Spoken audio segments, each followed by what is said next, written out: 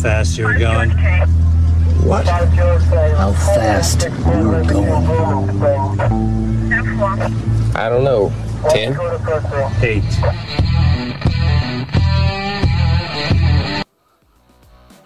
Be advised, this is an explicit podcast. If you're easily offended, get your panties twisted into a knot. Leave now. Run to your safe space.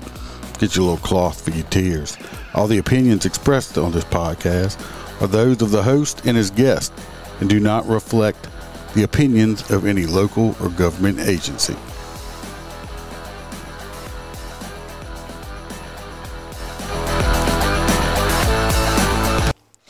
Welcome to Motor Cop Chronicles podcast. I'm your host, Iceman.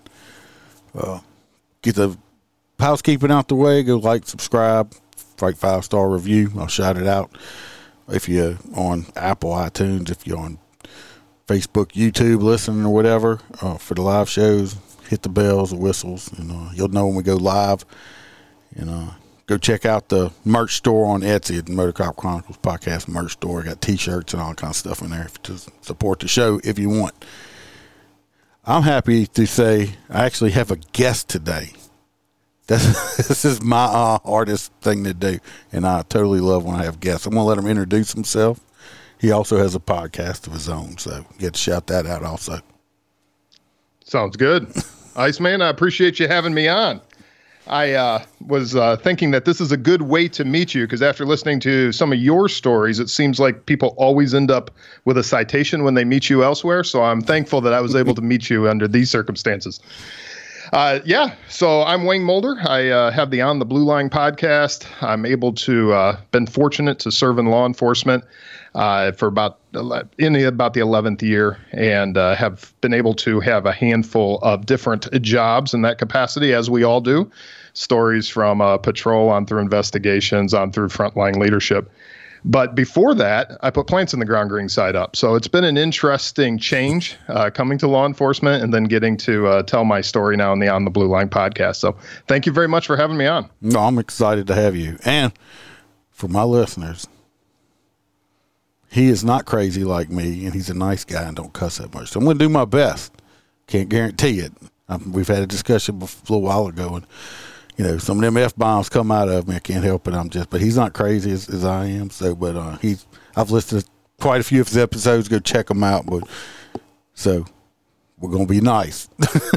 I'm going to try. Well, I appreciate that. I'm not against cursing, I know that, but I try to respect my guests a little bit. I got some friends that don't curse. I do my best around them, but sometimes I just can't help it. I just lose my mind. Well, I get it. We live in those times, Iceman. We will just start out with the first one for Freebird. Do you have any naked stories yet to arrest any naked people, or just deal with them? Arrest. So first of all, I'm surprised there's anybody out there in law enforcement that doesn't have numerous stories of dealing with naked people. Clearly, that's Freebird. He has done. We work in different circles, but yes, I'm thinking of, it's funny you mentioned that before we came on air, and I'm thinking of numerous. Probably one of the craziest ones wasn't actually an arrest. It was a mental health case. And that's, we obviously talk a lot about mental health, or I talk a lot about mental health, but it was a mental health situation, but essentially, drugs, mental breakdown, all those kind of things, adult male running around all over the place, through a neighborhood looking for him. We were looking for him. Other people were looking for him. We finally end up locating the individual, and we find him inside the house, buck naked. He's been naked running around. So that's actually how this is going, right? You're getting in all these calls to dispatch. Hey, we saw this naked person. We saw this naked person, adult male. So we end up getting into the location within a residence where he is, and not only do we have the naked part in this story, we actually were having cats thrown at us, which I will say was a first. I have never before had cats thrown at me. But essentially, were they alive? Live cats, yeah. Oh. He had barricaded himself inside a closet and was throwing cats at us. And so after the first couple came out, we ended up being able to grab him and apprehend him and get him to help. But you're gonna make me be nasty. I just can't help it. I have to do it here. I'm sorry, but so you went to a call with the naked man who was throwing pussy at you. You got that right. Yeah. Your words, not mine, but I'm not saying you're wrong. I could just see. I mean, a cat could be a weapon because they got some sharp claws on them if they were crazy cats. They don't like being thrown. That's one thing most of us know about cats. Did any of y'all get scratched by the cats? So no one got scratched, but they did come out, hissing. Like you would I'm glad because you could have got cat scratch fever. I heard a song about that. I mean, it's dangerous. Yes, it is. I just could say I'd be ready. Stand by. He's got assault cats. Yes, no dispatch. Assault cats. There's another one. I mean, I just can't. I could just see. It's like, meow. It's like I've been like, what the hell was that? Exactly. That is exactly what you say. Then I'm if anybody knows me, even though I'm from the southern states, I used to hunt, go fishing. I know how to do all that stuff. I don't like, even though I love animals. I'm a big animal lover. So I'm not a big hunter. If it comes down to it and I have to go kill something to eat it, I will do it. As long as I'm able to buy it at the store or my friends are giving it to me because they went and shot it, it's fine and dandy. So I'm not against hunting. I just don't like doing it myself. So I would have to, I'd probably have to charge him with animal cruelty at that point. He'd have caught an extra charge on it. Yeah, there's definitely, that's reasonable. Now, of course, you're dealing with a mental health situation. So when it comes to charges, a lot of times, even if you were to charge them, those aren't going to stick. I'd have to throw it on there just for the hell of it. There's a slight intent issue, but other than that, I agree with you. That's probably one of the better. I've never heard somebody getting, attacked by assault cats. I mean, yeah. So you got both. You got nudity and assault cats. Yeah, so. I mean, I'm just trying to. I got this I'm a very visual person, so I got this mental picture. It's just cats flying out the window or door. Well, some states are known for their stories, and the state I am in is one that is typically known for its stories. So. Yes. Well, I don't know if you've been paying attention. We got Louisiana is catching up on the crazy over here.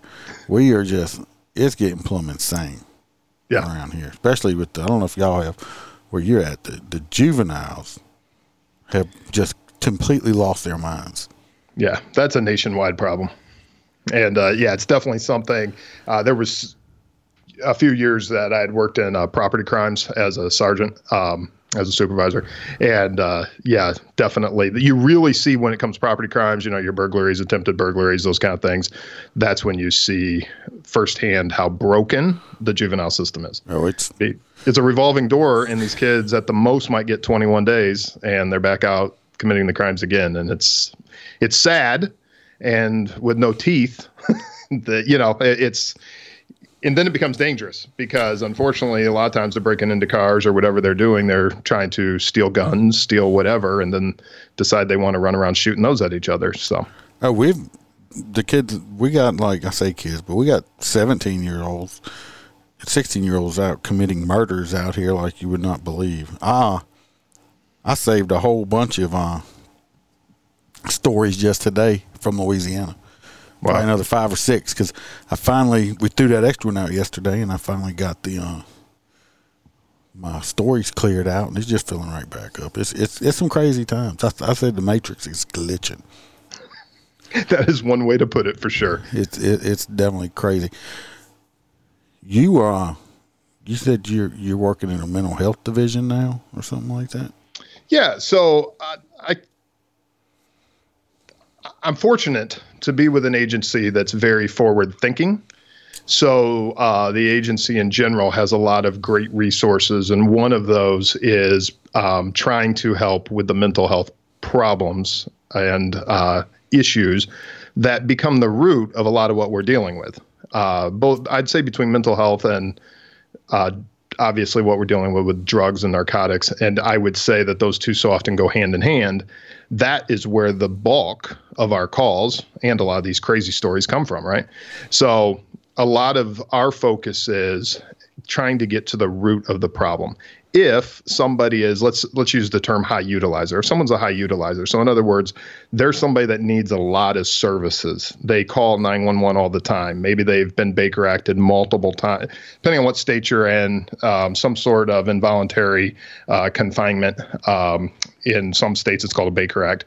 So if you're held under the Baker Act multiple times, well, those are the type of people that if we can get them into services, then we run a better chance of decreasing the call volume and getting them help, getting them pairing them up with doctors, that kind of thing, and focusing on that then helps the front line of patrol and dispatch calls and the whole process. So yes, I'm fortunate to be involved in doing that kind of work. You had to go you must be college educated. I do have my college degree, Yeah, but y'all heard the way he was saying all that stuff, right? He's I didn't get it until I came to law enforcement, Iceman. Damn, he got smarter as a cop. Most toughs get dumber. Like I said, for years it was putting plants in the ground. I just had to lift heavy objects, not very bright, able to lift heavy objects. That's all I ever wrote on my resume. I don't know. I just write tickets. and I haven't got to write a whole bunch of tickets in the last couple of weeks because of the rain. I've got Tourette's. I've got the shakes going on. I'm jonesing for some tickets.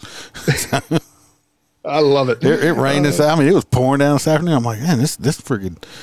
Somebody asked me, said, man, you ain't been writing that many tickets. It's freaking raining all the time. It's like I'm waiting to watch Noah go past or something. It's I don't know. It's just been horrible around here. It's like we need a drought. The grass is. I had finally cut my grass low enough, and it had been hot enough where it was dying. It was burning. I like shaved my yard. The heat was out. It was burning my grass. Somebody said, "You're going to kill it." I said, "That's the exact." See, I'm not a subdivision. Exactly. Subdivision people water their shit in sprinkler and fertilize and stuff like Freebird. He's a subdivision man. This dude's like, I think he's out there with a ruler making sure it's all that stuff. And it's like, no, I was trying to kill my grass. If I was rich, I would have my whole entire property blacktopped or concreted, and I would just have it spray painted green. Yeah, and just be done with it. I wouldn't have any grass at all. That's not a bad idea. I just wouldn't have to cut it. I was like, no. I would meet it somewhere in the middle, like in states like Florida. You've got essentially two choices. You have like the St. Augustine variety, and those people that love St. Augustine. That shit is thick. And they do exactly what you're saying. They're out there with the ruler, giving a little haircut, a little fertilizer, and get it nice and thick.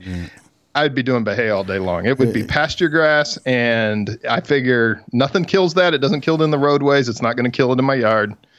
It may turn brown. Well, you're looking at, with a 52-inch zero turn, if I might be able just to cut all of my grass, it still takes me like 3 or 4 hours just to cut the grass. Now, we ain't got to the weed eating part yet, okay? So, I mean, that's a whole nother, and I'm getting old.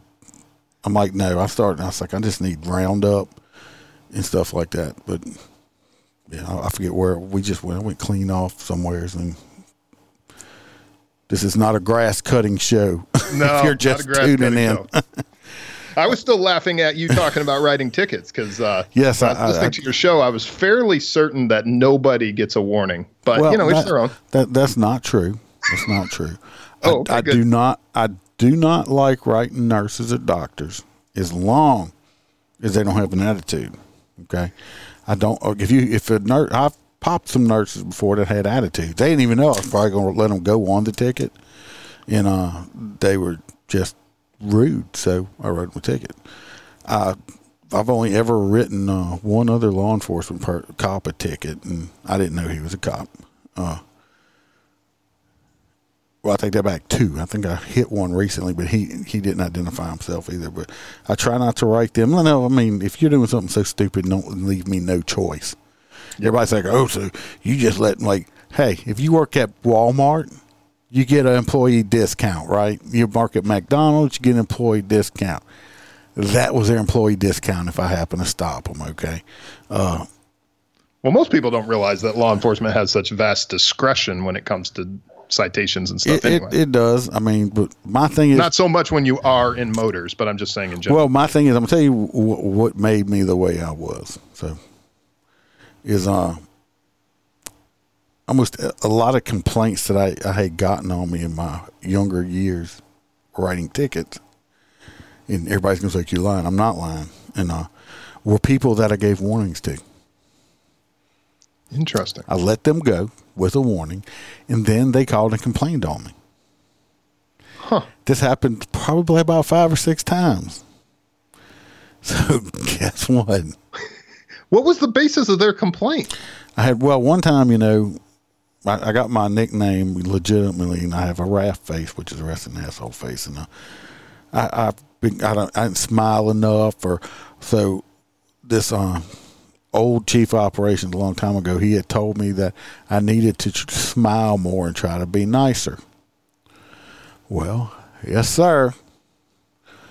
Well, the next day I got called in because some woman said I was flirting with her. I was like, what the fuck? I was like, really, dude? I was like, you told me to be nice. I was nice. Now I'm. It's like I couldn't win for losing. So I feel this way. I just write 99% of people I pull over, because what happened if I'm like working a subdivision and I'm doing a discretionary thing? I'm like, well, I'll let them go. But they have to be next door neighbors.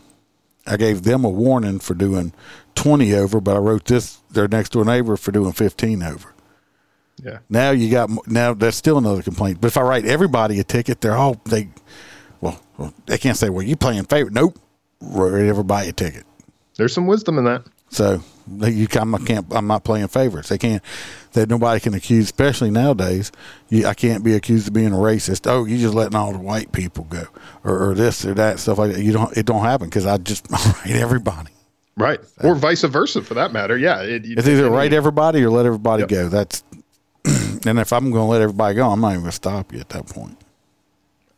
Yeah. I think there's a lot of wisdom in that. And that's the other thing, the public in general, and a lot of people don't understand about citations, is it really is about education. I mean, there's a safety component of it, but it certainly is about educating the public. Well, people's like, oh, man, you got to just make your money. Let me tell you what, the department, I work for a sheriff's office. They probably make $2 to $3 off of each ticket I write. Yep. So I could and that write, is true, just so people know. That's true in multiple states. I could write, if I wrote 20 tickets in one day, they're going to make maybe $40. Yep. They didn't even pay me for the time. It didn't pay them. They lost money for the time they paid me for the time it took me to write those tickets. I'm going to tell you that right now. So so maybe some cities might make money. The majority of the money that the tickets we write go to the judges, the district attorney, and the public defender. We're not making money off of it. My point is, people are like, oh, no. My point is, if I pull somebody over, I pull Joe Blow over for doing 15, 20 over or whatever, and I write him a ticket. Yeah. Did I mess his day up? Yeah. Is he pissed off? And, yeah. Did I hurt his pocketbook a little bit? Yeah. Did I stop him from speeding? Yes. I might have just saved this man's life. Who knows if he wouldn't have went up the road and gotten a crash and died? Who says he wouldn't have went up the road and caused a crash and hurt somebody else? And then the next time, people understand, the next time he comes through that area right there where I wrote him that ticket, he's going to slow his butt down, because he's going to say, oh, shit, I got a ticket right here last time. He's going to slow down. That's my point, because next time you come through there, you're going to slow down, because you just got a ticket. Yeah. No, it's true. It's basically, I'm changing your behavior by costing you money. So, yeah. And I will say, I mean, I've never been a big traffic guy, but it's always been it is part of what you do if you're in a basic patrol function. But it probably was single-handedly one of the best ways to get into bigger things. Like, there were multiple investigations I got into that all started as traffic stops, or people with more than 15 warrants that I was able to get off the street, and it all started as a traffic stop. You can get drugs. You might be able to find human traffickers, people with warrants. I mean, you just never know what you never know. That's what everybody says, oh, it's a traffic cop. I can tell you what, you walk up to a car that you don't know who's in it, what's going, nothing, and see how that goes for you after a while. It's I'm on just pretty being much alongside. We were talking off before we started recording. Just being alongside the road is one of the most dangerous things you can do in this career. I mean, you talk about traffic stops. I mean, God bless you. Holy cow.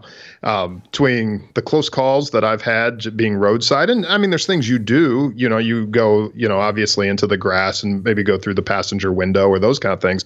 But even mitigating it as much as you can, anytime you're along the road, directing traffic, working crashes, whatever, that's some of the most dangerous things we do in law enforcement. Yeah, I just read some stuff recently where they had quite a few cops get killed just working traffic. Had a guy get killed directing traffic in a school crossing guard. Yep. Capacity. People don't realize when you got that car coming at you, it's like a bullet.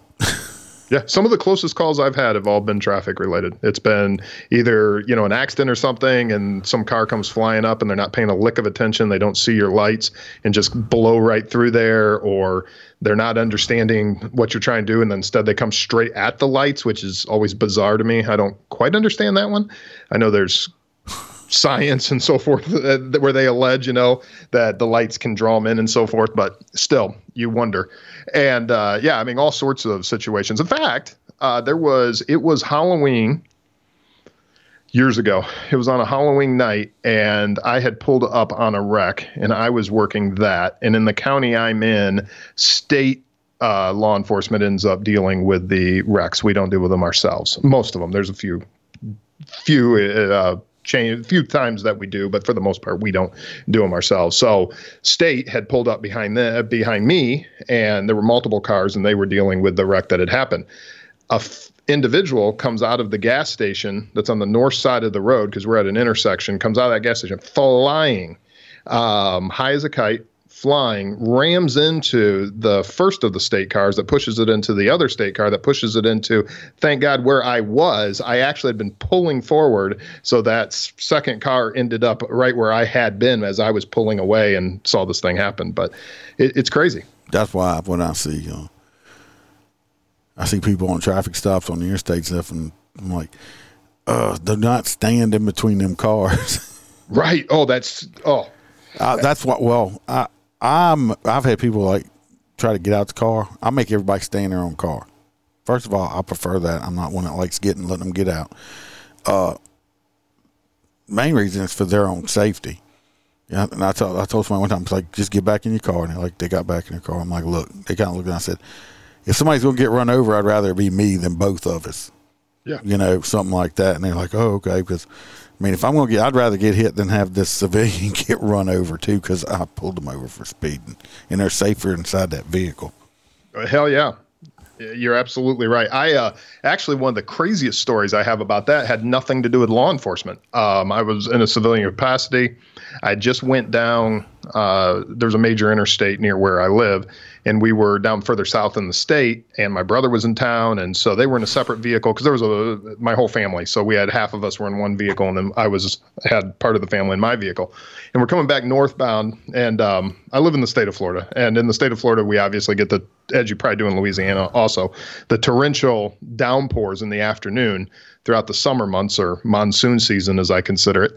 So we're coming back. It's nighttime. The road is slick because it had just started pouring. And it's really in that twilight turning to night where things are hard to see. And I observe in front of me what at first appears to just be a blinky red light in the middle of the road. And I'm like, what in the heck am I looking at? But then as I got closer, I realized that it was a pickup truck that had spun out, hit the guardrail of a bridge. And I was looking at, the only thing was the reflection in the red light at the back of the truck. And she had the door open. Well, the way it had landed, it was actually for northbound traffic. In the number one lane would hit directly where she was, because she's there with the driver's side door open. And I'm like, holy crap. And I'm the first vehicle pulling up on this. So I turn my four-ways on, which are crap, because I'm not in a patrol vehicle. I'm in my POV. So I flip on my four-ways, but then I pull all the way off the dang road, because I'm like, hopefully I can get her out of there before one of these cars at 80 miles an hour slams into her. Yeah. So I go running over there. Well, my brother pulls up, and the roads are slick. I'm like, man, you just go. You guys leave. I'm going to try to drag her out of this car real quick, and then we'll just let whatever happens is what happens. And then another van actually kind of sees what's going on, and they stop.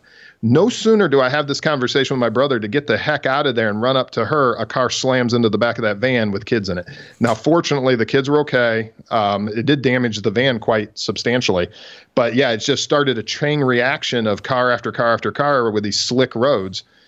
And it would have been no better, even with patrol lights. Oh, no. No, people drive crazy on wet roads. It seems like sometimes it's like, well, you're driving faster because it's raining because cops don't want to pull you over in rain. But I mean, they're tailgating and like I drive the interstate 40 miles round. I mean, 40 miles one way, 80 miles a day round trip back and forth to work. Majority of it's on the interstate. And I'm in the habit, I guess, from riding motorcycles and stuff like that. I don't tailgate. And even when I get in traffic, I leave a good gap. Of course, all people always want to sneak in, but I leave a big gap just for the simple reason. If I get rear-ended, I don't want to get pushed into the vehicle in front of me for one thing. So people just don't get. I guess and you see the lane swappers. Oh yeah, you watch them. I watch them all the time. It's like I watch somebody switch 5 or 6 times back and forth, back and forth, back and forth. I'm like, and next thing you know, I haven't moved. I haven't switched lanes at all. And next thing I'm passing them, looking at them, and I haven't moved, changed lanes. It's like, do you feel better? I feel like saying, do you feel better? That you changed lanes 6 times. I'm still sitting in the same lane. It's like they don't get it. So what other kind of funny stuff you got? You've listened to the podcast. I'm not the funny guy. That's why we have your podcast out there, so people can get the humor. And then when they're ready for the serious stuff, they can come listen to the On the Blue Line podcast. I was listening to them, but we're going to do funny. You wrote like I haven't had an opportunity. I'm not a big reader. I haven't had an opportunity to read it. But you're talking about some. Is it a downloadable book, or it's not on hard copy? Yeah, it's only a Kindle because it's a small book. In fact, honestly, it started out as a 6-page pamphlet, and then it grew to a little ebook. And so I'm like, you know what? I'm going to just put this out. So right now, it's free. Anyone can get it on the website, ontheblueline.com, and there's no cost till the 1st of September. 1st of September, it's only going to be available as a Kindle download for $1.99. So however they would care to get it, it's free right now at, and again, on theblueline.com. But yeah, how the law enforcement career makes you cynical and then what you can do about it. So it really was, I was thinking of kind of broad strokes of different, we all become cynical. And there's, in some ways, humor and a lot of like what you do is a great release. It's very important that it's the same way we are around each other, when we're out on scenes. And sometimes people are like, oh, well, why are these cops laughing when they're at something, that's so grotesque or horrible or whatever? But people don't realize that that's such a great emotional release. It's a stress reliever to, find humor in, we often joke about the dark humor and so forth that we all have. So I just wrote a little thing when you kind of think about cynicism and you think about the things that we've seen in this career. So I really just hit on a couple of many things, and quite honestly, I'm working on a longer book that will be an actual legitimate book that I'll be putting out. But this was to just kind of go over, what is it that people don't understand? So I make the point, first of all, that this career is different than other careers. One of the stories I tell a lot when I've been interviewed on other podcasts or when I talk even with my own stuff is I really didn't realize how much the job, I've done more investigations. I haven't done a lot of what you do with the motor unit. My path has been more in the investigation stuff. And I didn't really realize how much those cases and calls affected me until I started realizing one of the things I would do when I would get home is go in and check on my son, check on my wife, and just stare at them and see if they were breathing, like actually watch the chest rise and fall. And I would start getting these images where it's kind of like this really weird thing, like, are they alive? Are they, and it seems very odd to somebody who hasn't seen tons of dead bodies, who hasn't been out on scenes where you've seen small children and others that have been, that have passed away. So that's something that I point out in the book, is that we see things that other people don't see. And then I go into, administration, which is one of the top complaints everybody always has when you talk to cops and so forth. So yeah, it's just a little book that I had put out, but we're all cynical, and there's nothing wrong with that. And this career will make you cynical. The question is what do we do about it? And so that's really what I wanted to just put something small out about that. We all go get it now. before it cost you $2. Before it cost you $2. He said $1.99. It's a trick. It's $2. That's right. Well, and that's the thing. You know cops, right? So, yeah, like half of them are like, do I have to put my email address in to get it? It's like, just send me an email. I'll send you a copy. You know, it's look, just go make yourself a fake email and then just use your, if you're a cop, use your bogus email account or something like that. You know, you got one, and put that one in there.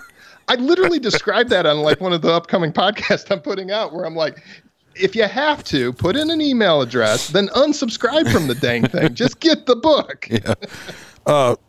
Yeah, the cynical part.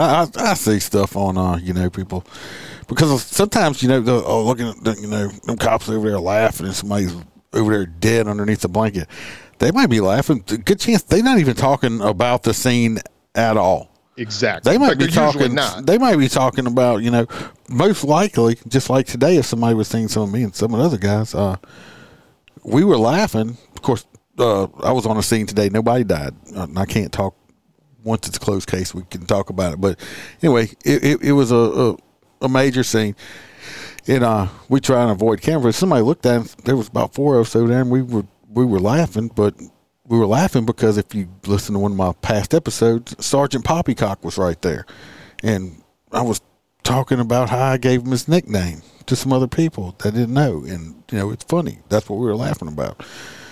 But don't mind your own business. So it's like if, you know, hey, you don't, I'll say this, you know, I don't talk about it much. Y'all know how I am. I joke around and, you know, just basically crazy old me. But, you know, there's nights, you know, I don't, you know, I'm up at 2 a.m. in the morning. That's to sleep for a few hours because something wakes me up and I can't go back to sleep because after almost, you know, 30 years of this stuff, I got a lot of, there's a lot of crap in this head that pops up sometimes that you don't want to see, and you try to push it back, but it pops back up and it will make you have not be able to sleep sometimes at night and stuff like that. So it will. You're absolutely right. I mean, you see, you know, dead kids, you know, people with their, you know, heads missing, or, you know, I ain't gonna talk about it right now, but maybe one day. I mean, I had to go to an airplane crash scene, and I'm gonna say, I mean, it's extremely horrific. Yep. And it's, like I said, I mean, this man knows, and there's things you see and have to do sometimes that it's still there. You just kind of push it down because it never goes away. So when you spend a whole career, you know, basically out there trying to protect a bunch of people that hate your guts now. Sad but true. Then you got to live with the scars, not just the physical scars, but he's probably gonna freak out. I might being all serious. Not used to hearing that. Hopefully, I'm not ruining you here. No. My listeners totally get it. They get plenty funny from me. It's not just physical scars. I think most cops probably walk away with more mental scars than they do physical scars by the time you do a complete career in this thing. Hands down. So. Yeah. And a lot of, and this has kind of been my focus, because we talked off air and you had asked, you know, do I do primarily the mental health stuff? And I talk so much about it because I didn't realize.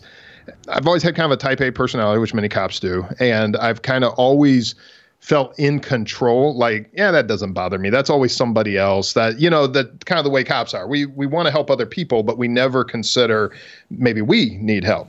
And it wasn't, and this is actually in that book as well, which I'm not really so much pushing, but one of the things I talk about in there as well is I was involved in an incident, and I'm going to be very vague with it, but essentially this guy inside this house ends up turning a neighborhood street into a war zone, and he has a rifle, and things just go awry, big time. And fortunately, no one was killed.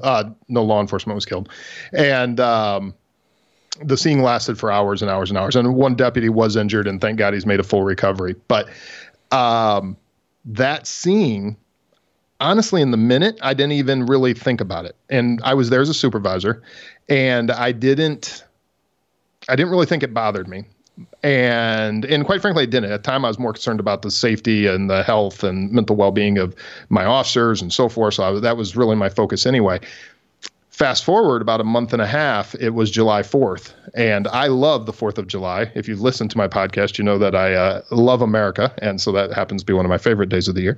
And we were watching the fireworks, which I love as well. I usually do the whole thing, the 4th of July parade and so forth. And we were watching the fireworks. And when those dang the bright white cannon shots that go up started going off, holy crap, I had a reaction to it. Something just completely, I had no idea. I like grabbed my wife and I'm like grabbing, like thinking gunfire is going off, having no idea. And then I'm like, why did I react that way?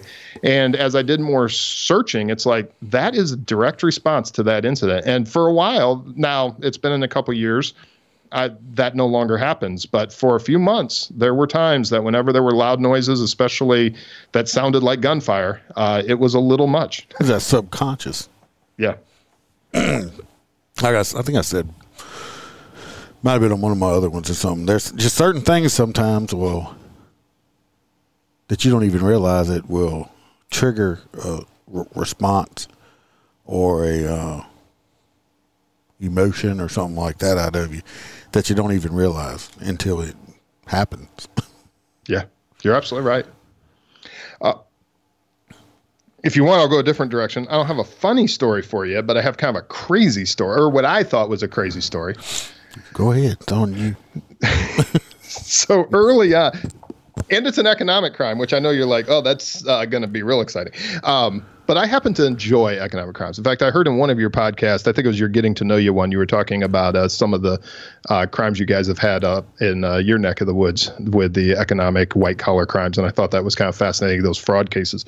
But anyway, I digress. So I go to this call. I was actually still on the patrol at the time, but it had a lot to do with how I ended up in investigations. But what was crazy about it is what they did that then became a crime. So pre-2020, now everybody works from home, but pre-2020, there was these work from home scams you would see where they would put out on message boards and so forth. I'm sure you're familiar with them, where essentially they would put out that they were hiring for someone to come and work for them from their house. So they would get the application and everything and fill it out. So this young girl, we'll say young, early 20s, she ends up responding to one of these. Well, what many people, your law enforcement listeners know this, but the ones that are not in law enforcement, oftentimes those scams are part of a broader criminal network. So there's usually reshipping scams. There's all these different scams that are involved.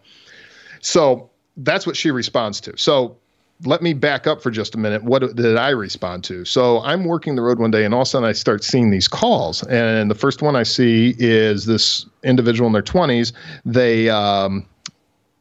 Someone they knew from high school. They had went with them. They cashed this check, and then the bank reversed it, and now they're out thousands of dollars. I'm like, well, that's interesting.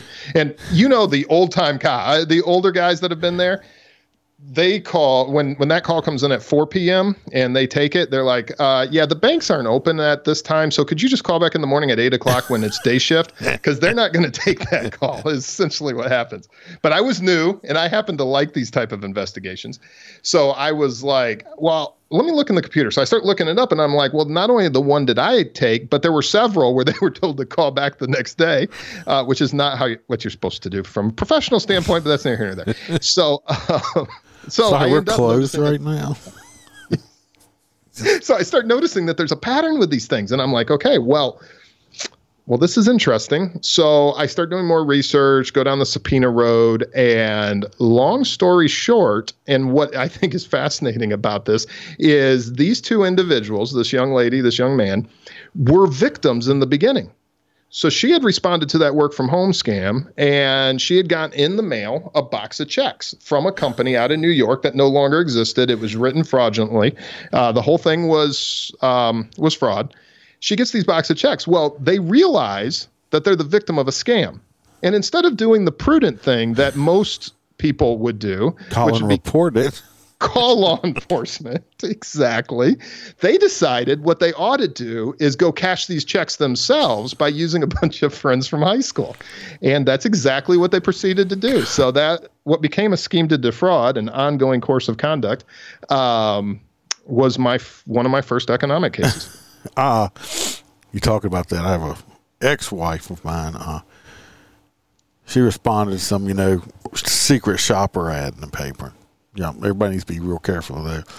Well, they sent her this check in the mail for, I don't know how much. It's about $5,000 or something. They're like, look, go cash this check, and we want you to go buy something over here at Walmart or something. We want you to do this, and then we want you to go to Western Union and take so much, $3,000 of it in the Western Union over here, and you can just keep the rest as your payment.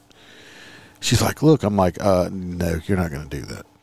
Yeah. She's like, what? It's like, so they had all the banking information on a check. Well, this one I called the bank, and it was in New York, and it was an actual real bank that was still in service.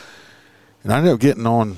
They got me in touch with somebody over there, and the lady was like, oh, she's like, no, that is not real. She's like, somebody has gotten, it's a big scam going on. She's like, but you're the first person to actually call and try to verify this. I'm like, well, it's because I'm a cop and something. She's like, oh, and they asked me to, I mailed it. They want, can you mail it to us? Sure, go. I mailed it back to them and stuff like that, I guess. But yeah, she's like, so if you get something like that in the mail, don't cash it. Yeah. Call the number to verify it's a real place, because guess what? Your bank, they don't care. They're going to take their money back from you one way or another. Yep. So, or you can get charged with passing fraudulent checks also. So don't do it.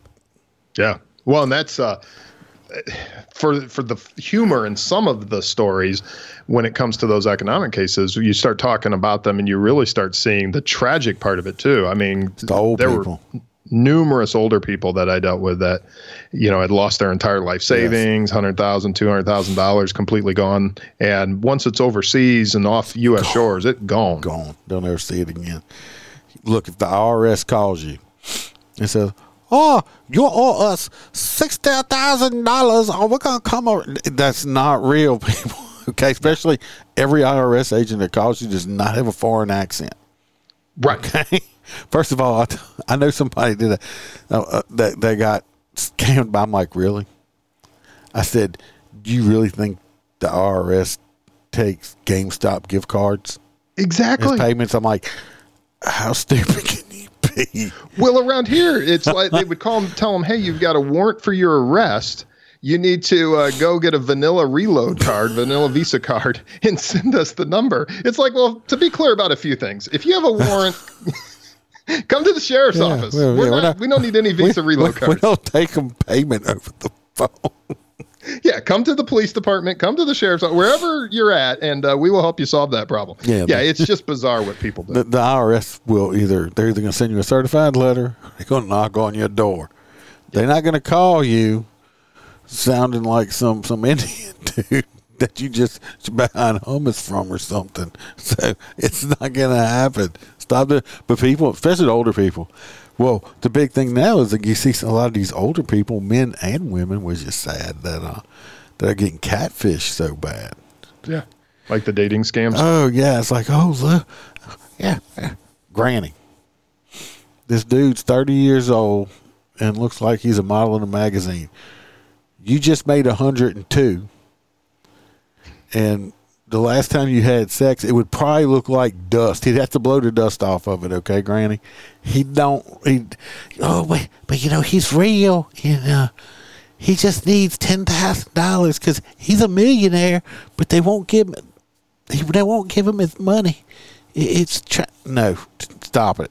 Stop it. And it's like, come on. If you're nothing wrong with, I'm getting old too. But if you're in your 70s and they got some 20-something-year-old hottie overseas, says she's in love with you, run.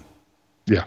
Okay, run. Yeah. And I've seen people that can hold conversations, very rational, seemingly rational people fall for these. It's tragic. I think it's because they're so lonely. Exactly. It really does speak to the human. When I teach this, because I teach at a local law enforcement academy, and when I teach these cases, I really spend a lot of time talking about this side of it, because they're tragic stories. I mean, there's crazy stories, and I can tell those, but the bottom line is it's almost heartbreaking because, yeah, like you said, there's a lonely aspect to it and sometimes a mental health aspect. And then at the end of the day, it's life altering for some of these people. Like now they're going to live with their daughter or into a home or whatever because they got nothing left. They have nothing. They done lost their house and they done sent, all of their life savings overseas to, to Renee, who's actually named Randy. Yeah. And I don't know how them people live. I guess I got too much of a conscience. I don't know how them people live with themselves after doing that. But yeah. And there are some success stories where they catch these people, but it never like that one. It's on the aggregate cases where they do it. And it's always at the federal level. And so it's never going to benefit the one guy, Yeah, it's not. So pay attention to your elderly people. Make sure that's not happening to them. Most of the time, it's like I say, I think it's because they're lonely and find somebody to talk to. Yeah. So if you're an older gentleman, go to datagranny.com. That's datagranny.com. They probably actually have that for real. They probably do. I have no doubt. Well, the worst offenders were like Christian Mingle, which nothing against, if anyone from Christian Mingle is listening, I'm not disparaging them, but I don't know how many times people would be like, yeah, I met so-and-so on Christian Mingle. I'm like, okay. And then you would do quick reverse searches, like image searches in Google and be like, yeah, this image has been used thousands of times on all these. It's fraud. Farmers.com. And there's no farmers on there. I'm thinking, when I first came out, I was married and stuff. But I'm thinking to myself, I'm like, there's not that many freaking farmers around to have a whole .com to date them on. I know a guy that met this chick on farmers.com and they got married. I'm like, you're not a farmer. You were a cop. What the hell you doing on farmers.com? Was she a farmer by any chance? No. Okay. Not unless she ate them. She was big enough she could eat them, but it's like she ate the farm. I love it. It's like farmers.com. Yeah. Just stop .comming at people. I tried when I was single one time. I went to, what was that eHarmony or some crap like that? Yeah, that's one of them. And you had to answer like a trillion questions. So it took me like an hour and a half to answer all these damn questions. Yeah. Yeah, that's the one where they use like a psychological profile to match up with your perfect match. Yeah, they told me, unfortunately, I was in like the 2% that was unmatchable. I don't know if I should have expanded my search area to the universe, that the entire Earth was not big enough, but it said, we're sorry to inform you that you were in the like 2% that is unmatchable. That's what you get for telling the truth on it. Now, if I'd have lied, I'd have met, like everybody else. Absolutely. But no, I was unmatchable. Yeah. And it's like, you're also in that, they had that 1% that committed suicide because they were, it's like, whatever, I'm so unmatchable, I can't even get a date on the internet. It's like, come on. Yeah, I'm just going to lie next time. I like to take long walks on the beaches. I like to talk about my feelings and drink green sludge out of a jar. Yes, that's what it is. I just want to hold hands and cuddle and eat tofu. I like it. That really seems like you too, Iceman. Yeah, I'm not going to drink that. I don't know that green shit them people drink. It looks like stuff that's floating on the top of ponds around here, okay? Well, technically it like is. Some of them have like spirulina and stuff in it, which literally is algae. Well, you're not supposed to drink that. Tofu is fine, the little chunks, and miso soup. That's it. That's it. The little bitty piece, because that's it. Because tofu just basically tastes like whatever you put it with, I guess. Just true. No, I tell everybody I have fangs because I'm supposed to eat meat. And all you vegans and vegetarians out there, guess what? When we run out of cows, we're coming for you.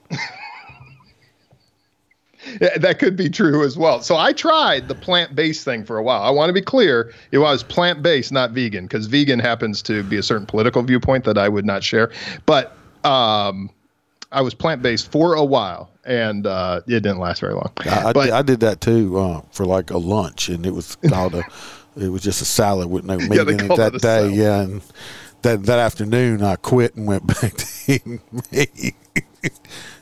Well, the true story is I started getting sick. I started getting headaches and stuff, and really think it was getting not eating the meat, getting the because like bone broths and stuff. I started bringing those back into my diet first, and I started feeling better instantly. I mean, we have fangs. I tell you, if we were only meant to eat grass, we would have all flat teeth like cows. Yeah, we have teeth in our mouth that are made for tearing meat. Yeah, I like meat. I agree with you. It's like I tried. No, I've never thought about. I never even wanted to try it, being a vegetarian, and I was doing it more for health reasons. I was like, well, and then you almost died. Well, that is a good point. Exactly. Have you ever seen a healthy vegetarian? My thing is I've seen fat vegetarians. How can you be fat being a vegetarian? Yeah. Well, because some of them, they do all these food substitutes. So they'll go to these little vegan. That was the craziest thing to me, actually, doing the plant-based thing, because you would go to these quote unquote vegan restaurants, because I live in a state where there's a ton of this crap. And you would go to some of these locations and it's all fried food. It's like, I wouldn't eat this crap if I was eating normal. like none of this is good for you. If I'm going to do this, I'm going to go to Burger King. I don't know, wherever. I don't go fast Me and my food wife either. try to eat as healthy as we can. I'm 51, I'm 52. It's the hardest time, it seems like now. I can smell sugar and gain weight, I think. But me and the wife don't really eat unhealthy very often. Now, you got your cheat day. We go to that I forget what the place is, some green something place, and we buy the pre-prepared cooked meals that are portioned. We do that for lunch and breakfasts, and we try to we don't try to deep. And in Louisiana it's hard too, but when we cook at home, I don't fry stuff. We bake everything and stuff like that. But it's like I could smell places that you go back and smell the grease, and it almost wants to make you. It's like, God, I ain't even eating that. Yeah. If you are constipated, go eat something greasy that will clean you right out. Just especially if you've been eating healthy. Yes. But I mean, don't know how we got off on eating food, but yeah, we ended up talking about veganism. We've talked about planting plants. We've talked about we've had a very interesting conversation. Nice, man. It's Groundhog Day. No. They are. No, I was going to say with the vegan thing, I mean, I saw what happened, what's wrong with vegans. I saw that vegan lady on TikTok. It was I don't know bad. if I saw this one. Oh, yeah. Well, I think she got kicked off eventually.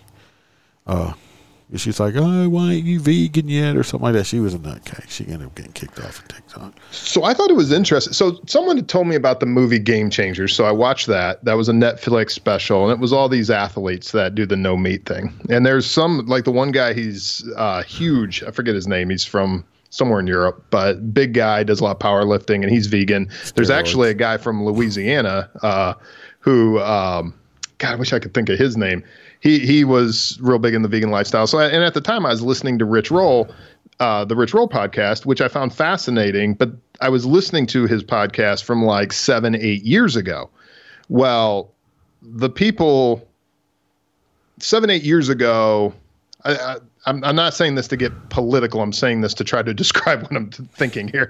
But 7-8 years ago, he would have been considered a liberal, which that's fine. I have liberal friends, people that I can agree with who are liberals, because usually most actual liberals say, you do you, I'm going to do me. I just, I may want a little bit bigger government. I may want this, but they just want more liberal policies as opposed to a more conservative policy that I would want. However, that has changed. So as his podcast has come into modern times and the world has changed in the last few years, it's gone a completely different direction. And it isn't so much like, hey, we're doing this for healthy eating. It became more of a, hey, we're doing this because we want to completely change the planet, and now we want to change the way things are in the U.S. So it's like, yeah, we're not on the same bandwagon, buddy.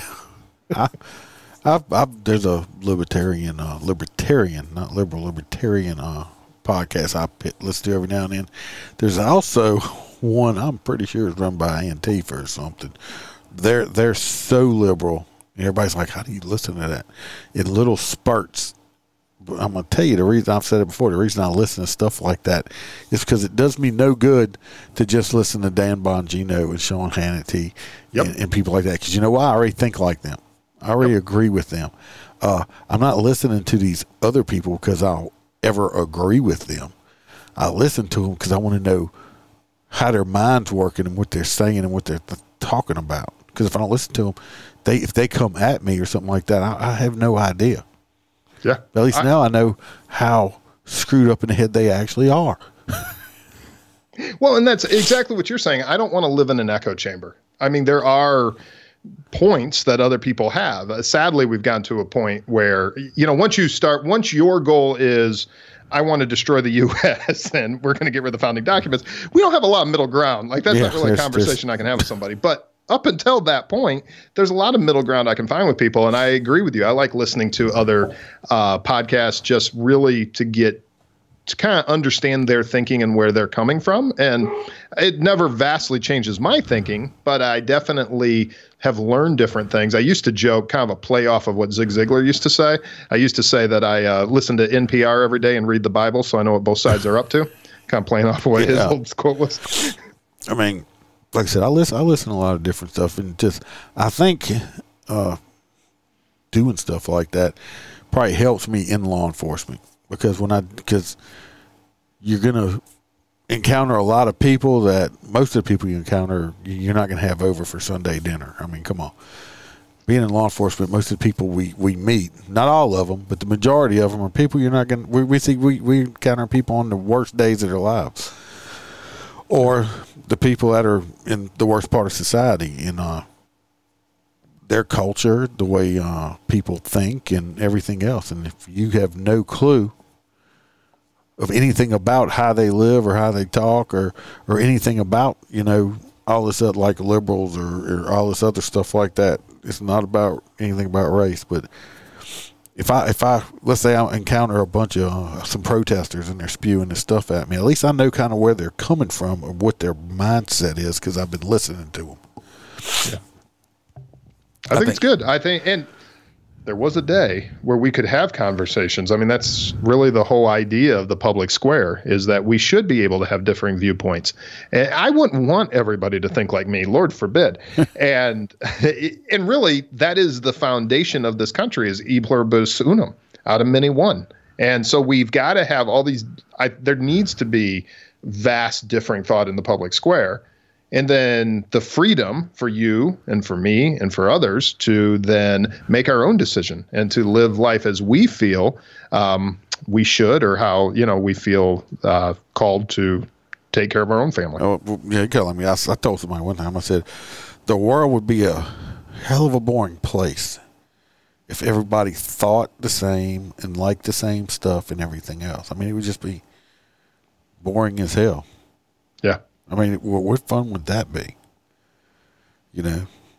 Like, I mean, like you say, like, man, somebody had sex with that woman and had kids. Well, obviously somebody found her attractive. Good thing, because hell, I had a friend one time. All he would date was like big girls, like really big girls. Like, he loved fupas.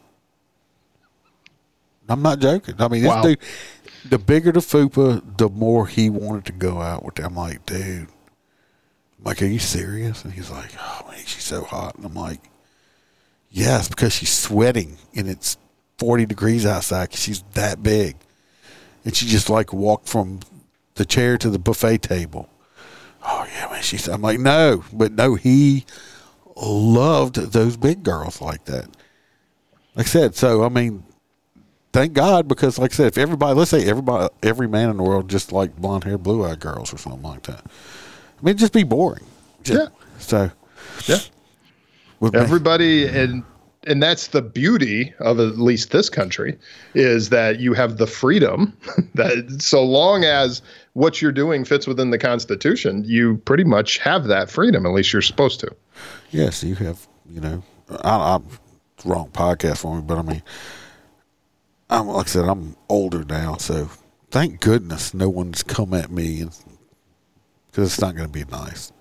and introduce themselves. Hi, my name's John Smith, and my pronouns are. And by the time he says my pronoun, he's probably gonna look and he's gonna be seeing the back of me. So I'm just gonna turn around and walk away because I'm not gonna deal with that.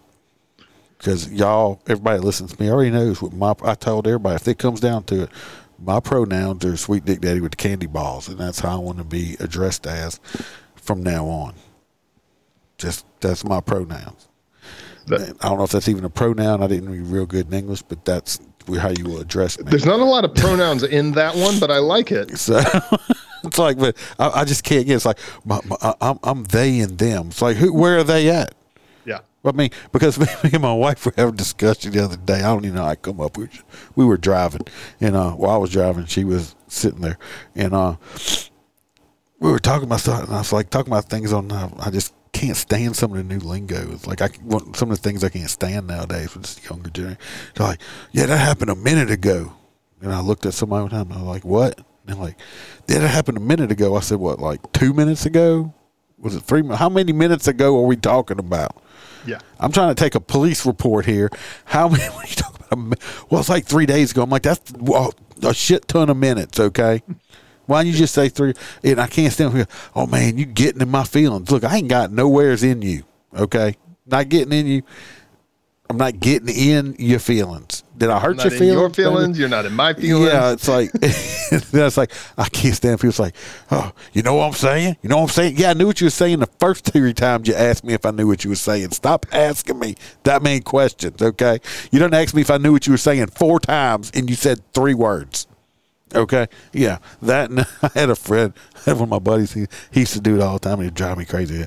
You hear me? You hear me? I was like, do you see hearing aids? Do I look deaf? Stop asking me if I heard you. If I didn't hear you, I'll go, huh?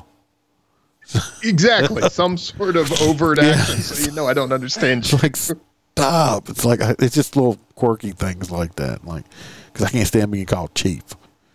Do I look like an Indian? Do I have rubber boots on and a water hose putting fires out? No. Not fire chief, not any chop. Don't call me chief. I can't stand that shit. I like that. I've not heard that one a lot, but I like it. Yeah, Chad Prather has that shirt with the pronouns where it says, my pronouns are, and it has 3 words on it, the, she, and it. So, yeah.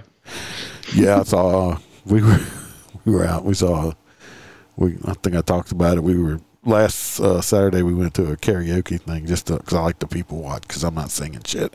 And, but it's disappointing, actually. But go on. Oh, no, you don't want to hear me sing. People would pay money. It would be like I would be a reverse stripper. Oh, okay. Yeah, if I worked at a strip club, I'd walk out naked. They'd give me money to put my clothes back on. Okay. Stuffing down. Yeah, it's like, here, $1, put it on, please. But this thing walked by, and it was, it had a dress on and all that stuff. I'm like, yeah, that's like, I'm like, what the fuck? That's a dude. My stepdaughter's like, oh, no, that's a girl. Look, I'm like, no, that's a dude. Now, I watched it slam a beer. I'm like, no. Then it got up and went and karaoke. Had a very nice, very masculine voice for being a man in a dress. I'm like, look at its shoulders, and it's like, yeah, it was a dude. And it wasn't there long. I don't know if they found a drunk person and took it home or what, but wow. They need to pass. I think they ought to have a law that if you want to dress up as a girl and go to a bar, before you go home with a male, you make sure they're either gay or know you have a penis. Because everybody's like, oh, that's a hate crime. No, it's not a hate crime. That's I'm pissed off because I was really drunk and I thought I brought a chick home. And while we were kissing, I reached down there and the girl's dick was bigger than mine, punched in the face mad. That wasn't nothing to be about hating them. I didn't hate them. I was mad at them. Or, you're sitting there, you make a valid point. It would be a crime prevention technique. Yeah, well, it would be, because if you're sitting there, what happens if you haven't got to that point and it went farther? And you're like, you thought the girl, maybe did you some oral favors or something, and next thing she gets up and smiles at you and go, all right, your turn now. What? Just hit you in the face with it. Wow. It should not happen. Like I said, I don't care if you're a man and want to dress up as a woman. Do you, honey? Just warn people.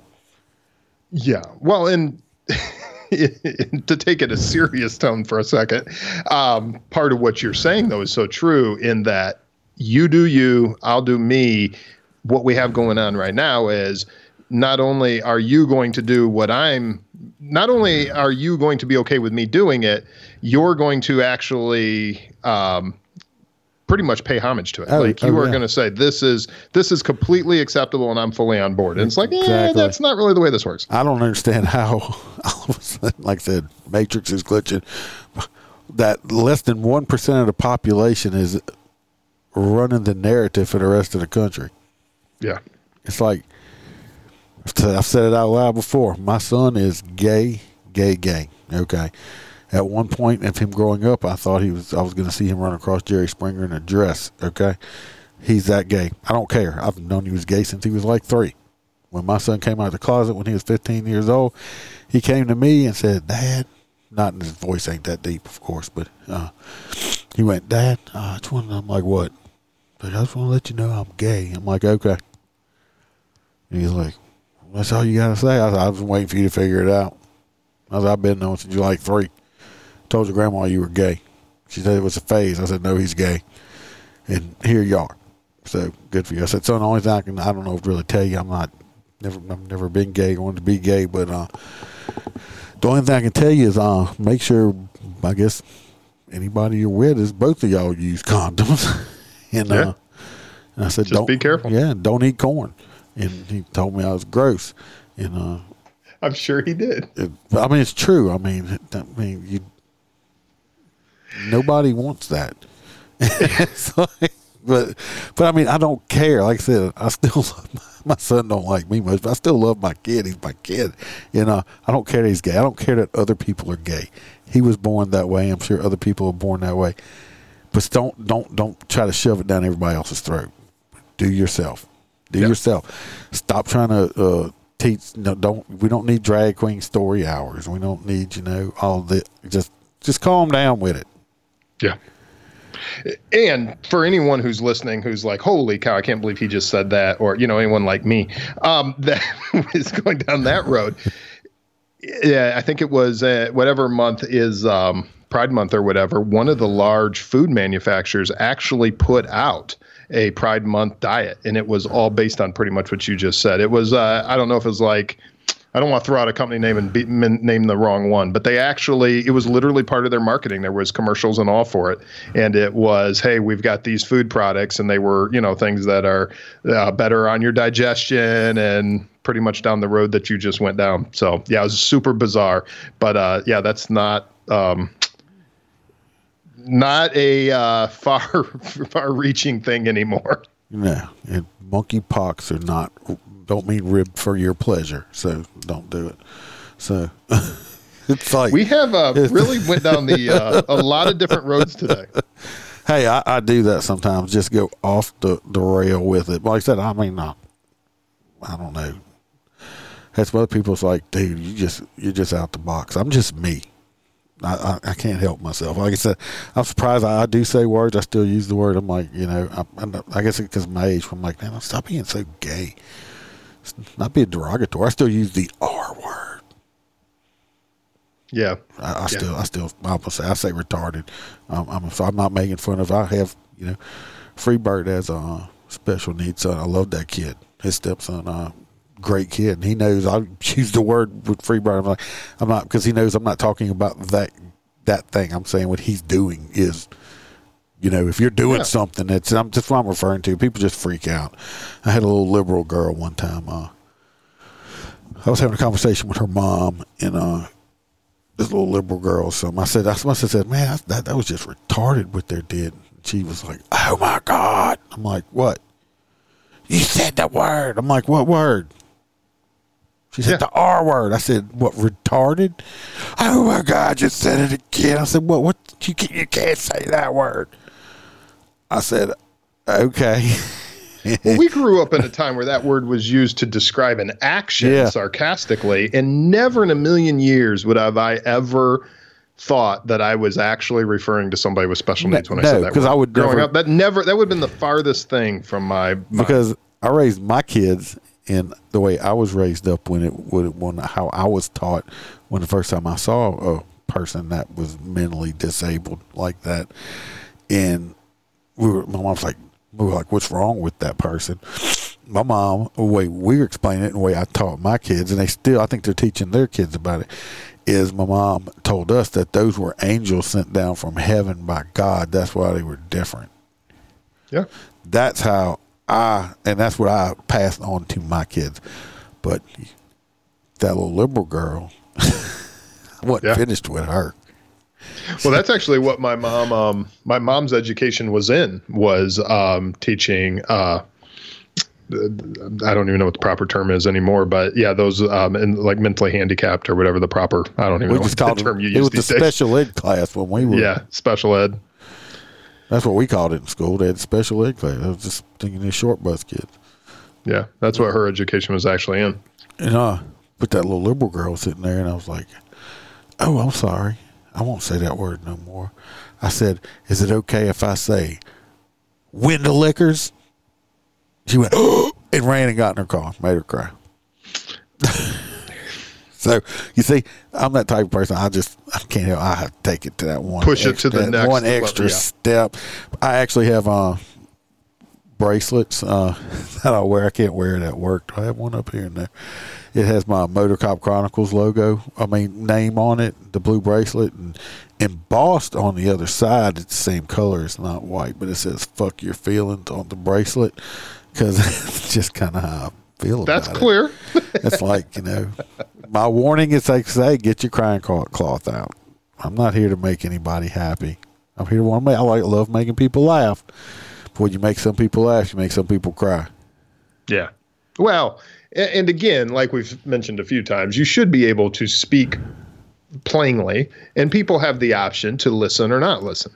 This whole thing where, you're not even allowed to say it because I don't like to listen to it. Turn it off. Is the craziest thing I've ever heard of in my life. Turn it off. Don't listen. If I say something somebody don't like, I'm a button click away. Yeah. Well, and listen, like back, when we were listening to the radio and stuff, like your Howard Sterns and your, the crap that they would say on those things. I didn't listen to a lot of that. I didn't listen to Howard Stern, but he was the shock jock back then. Exactly. It was all that shock jock type garbage. And well, I'm surprised because if they go back and listen to old Eddie Murphy Raw or Delirious or Andrew Dice Clay or Sam Kinison and stuff. Go listen to them. They would. I'm surprised they ain't pulled their stuff down yet. Yeah. Because especially with Eddie Murphy, I think it was on Raw. He just went off on the gay community bad. That's one of the conversations. Actually, the episode I have coming out on September 1st, which will be the first one of this next season, I sit down with a guy that owned a comedy club. And that's one of the things we talk about because he was out in California at the comedy club that he owned. And he had it was early Dana Carvey, early Bob Saget, or that era. And Bob Saget, of course, though he was known for Full House, it was probably one of the raunchiest comics when you actually went to see his shows. And that was the conversation we were having, is how much the comedy scene has changed, and does it survive the cancel culture? Yeah, that should be a good one there. So, well, I had the opportunity. I went and watched, me and the wife went and saw the Hodge Twins live in concert. Oh, how was that? They were awesome.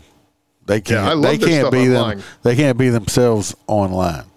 Okay, it's so much better in person. They were just awesome.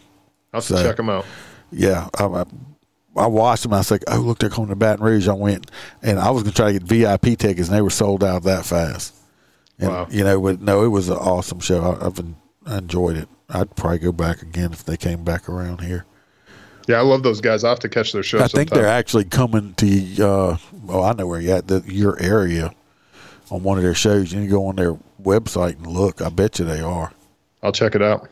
All right. Well, we're a little bit over. Let me close it out. Don't hang up on me yet. All right. Everybody, like and subscribe. Go check them out. Tell them where you at again. On the Blue Line. That's ontheblueline.com, and they can find everything there. On the Blue Line podcast on all the socials. All right, y'all go check him out. Remember to watch your back, watch your partner's back, and remember to smile, because Iceman could always be behind you. Whoops, what'd I do?